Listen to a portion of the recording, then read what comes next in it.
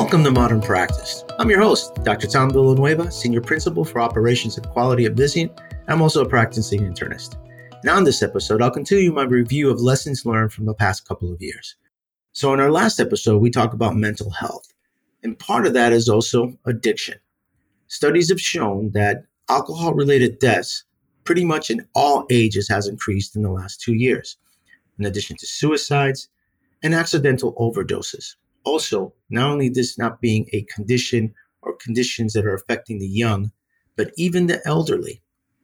I preface again, as I said in the previous episode, mental health issues, and now I'm adding addiction, has nothing to do with weakness in character.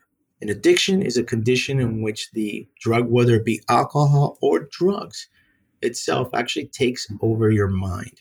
The majority of addicts did not sign their yearbooks by saying, when I grow up, I want to be an addict. In fact, many of people fell this way for many conditions in which, quite frankly, they lost control.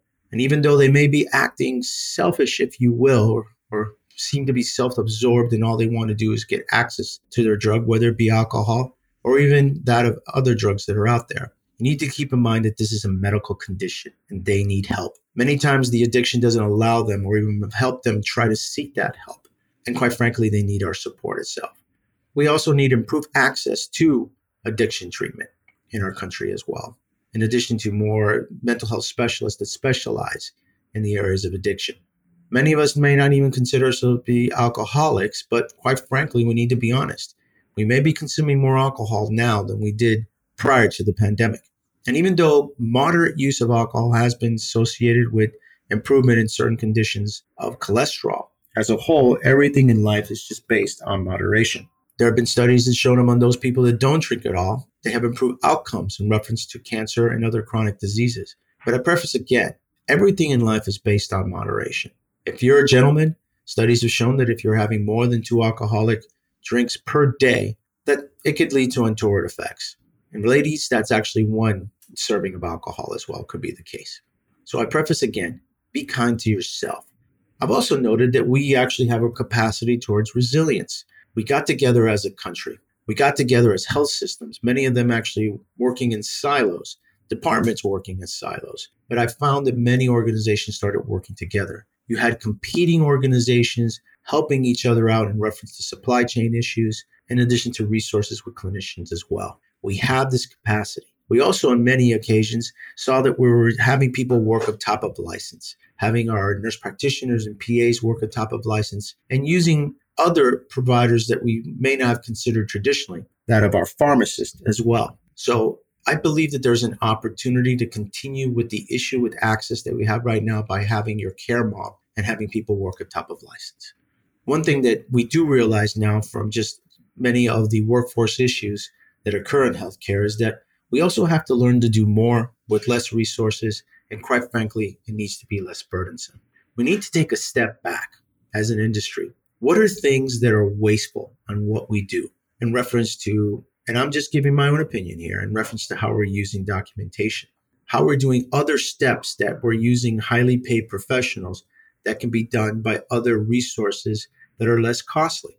What can we do to engage more our patients and or their families in the care and in the outcomes of what they do? But we need to learn to do more with less.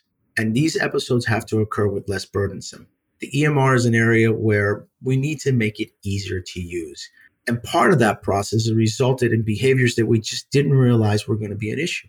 And that was an example being with copying and pasting of the medical record. It's gotten to the point where with certain specialties in my own practice, I have no idea what's going on with the patient right now when I'm reading the EMR. And quite frankly, I get some substance of what's going on by just, quite frankly, reading the last sentence of the note itself. So we need to make episodes, or we need to make processes to improve on the documentation, but also to make it easier among our clinicians. Because quite frankly, studies have shown, and particularly I do need to say that there's a somewhat generational issue involved with this, but there is opportunity. The next one is also in reference to community is essential, specifically when it comes to technology. How we use technology to keep an eye on our patients and determine trends on their care by checking their heart rates, their weight, their fluid intake, and even their blood pressure. other resources that we could do to using avatars to engage our patients on not only their physical activity, but what they're bringing in reference to their diets. Also monitoring to encourage what's going on in reference to ambulation and making an effort to not get the nearest parking space, but actually get the farthest parking space to encourage further episodes of ambulation. I also like to preface a comment that I saw on Instagram, but unfortunately I couldn't see who the author was, which is if you don't take time or you don't make time for your wellness, you'll be forced to make time for your illness. Health, in your own case, is an investment. As we start getting older, quite frankly, as I have been getting older, if I don't make an investment in my own care, having screening tests for cancer, whether it be colon or even prostate, making an effort to decrease my cholesterol, decrease my chances of actually getting diabetes or controlling my hypertension. The untoward events of doing that, even though I'm feeling fine in my younger age, is that I start then having to invest time on taking care of the end results of those conditions. What's the most common symptom involved with high blood pressure? The answer is there aren't any symptoms. So it makes it very frustrating for many of us that we have to take a pill or even change our diets because of this condition where my blood pressure is high. What's the big deal? Well, the big deal is that in many cases, if you don't control your blood pressure, you'll increase your chances of having a stroke or a heart attack, in addition to affecting your kidneys and, quite frankly, even going to renal failure. If I don't control my diet or increase my activity, it increases specifically my chances of getting diabetes, especially if there's already a family history of diabetes. And in our country as a whole, most patients even have diabetes for 5 years before it's discovered, and many of the untoward events from the disease is already occurring.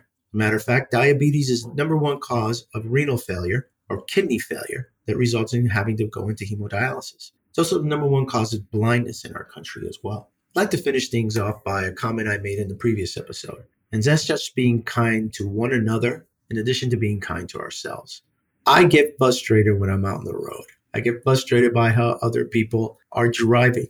I get frustrated when I go to the gym and I see somebody using for a prolonged amount of time and equipment that I'm trying to use. Lots of things frustrate me, but I need to keep in mind that I need to realize and be mindful that it's my problem. I'm letting myself get frustrated by someone else's actions. And the owner of that is me. How I go through my day, how I deal with situations is on me. I can either choose to internalize it, frustrate me, which does affect my health, or I could just choose to say, you know what? There are really far more important things in life that I need to worry about. My happiness belongs to me. My joy belongs to me. I will not forfeit it to anybody else. Well, this is our special episode of our podcast. And if you have any additional questions pertaining to modern practice or simply need to send us your comments, please contact me or email me at modernpracticepodcast@vizientinc.com. We've posted a link in our resource section. And please join us for other Modern Practice podcasts. Subscribe today, like us, or send us your comments. I'm Dr. Tom Villanueva. Thanks so much for listening.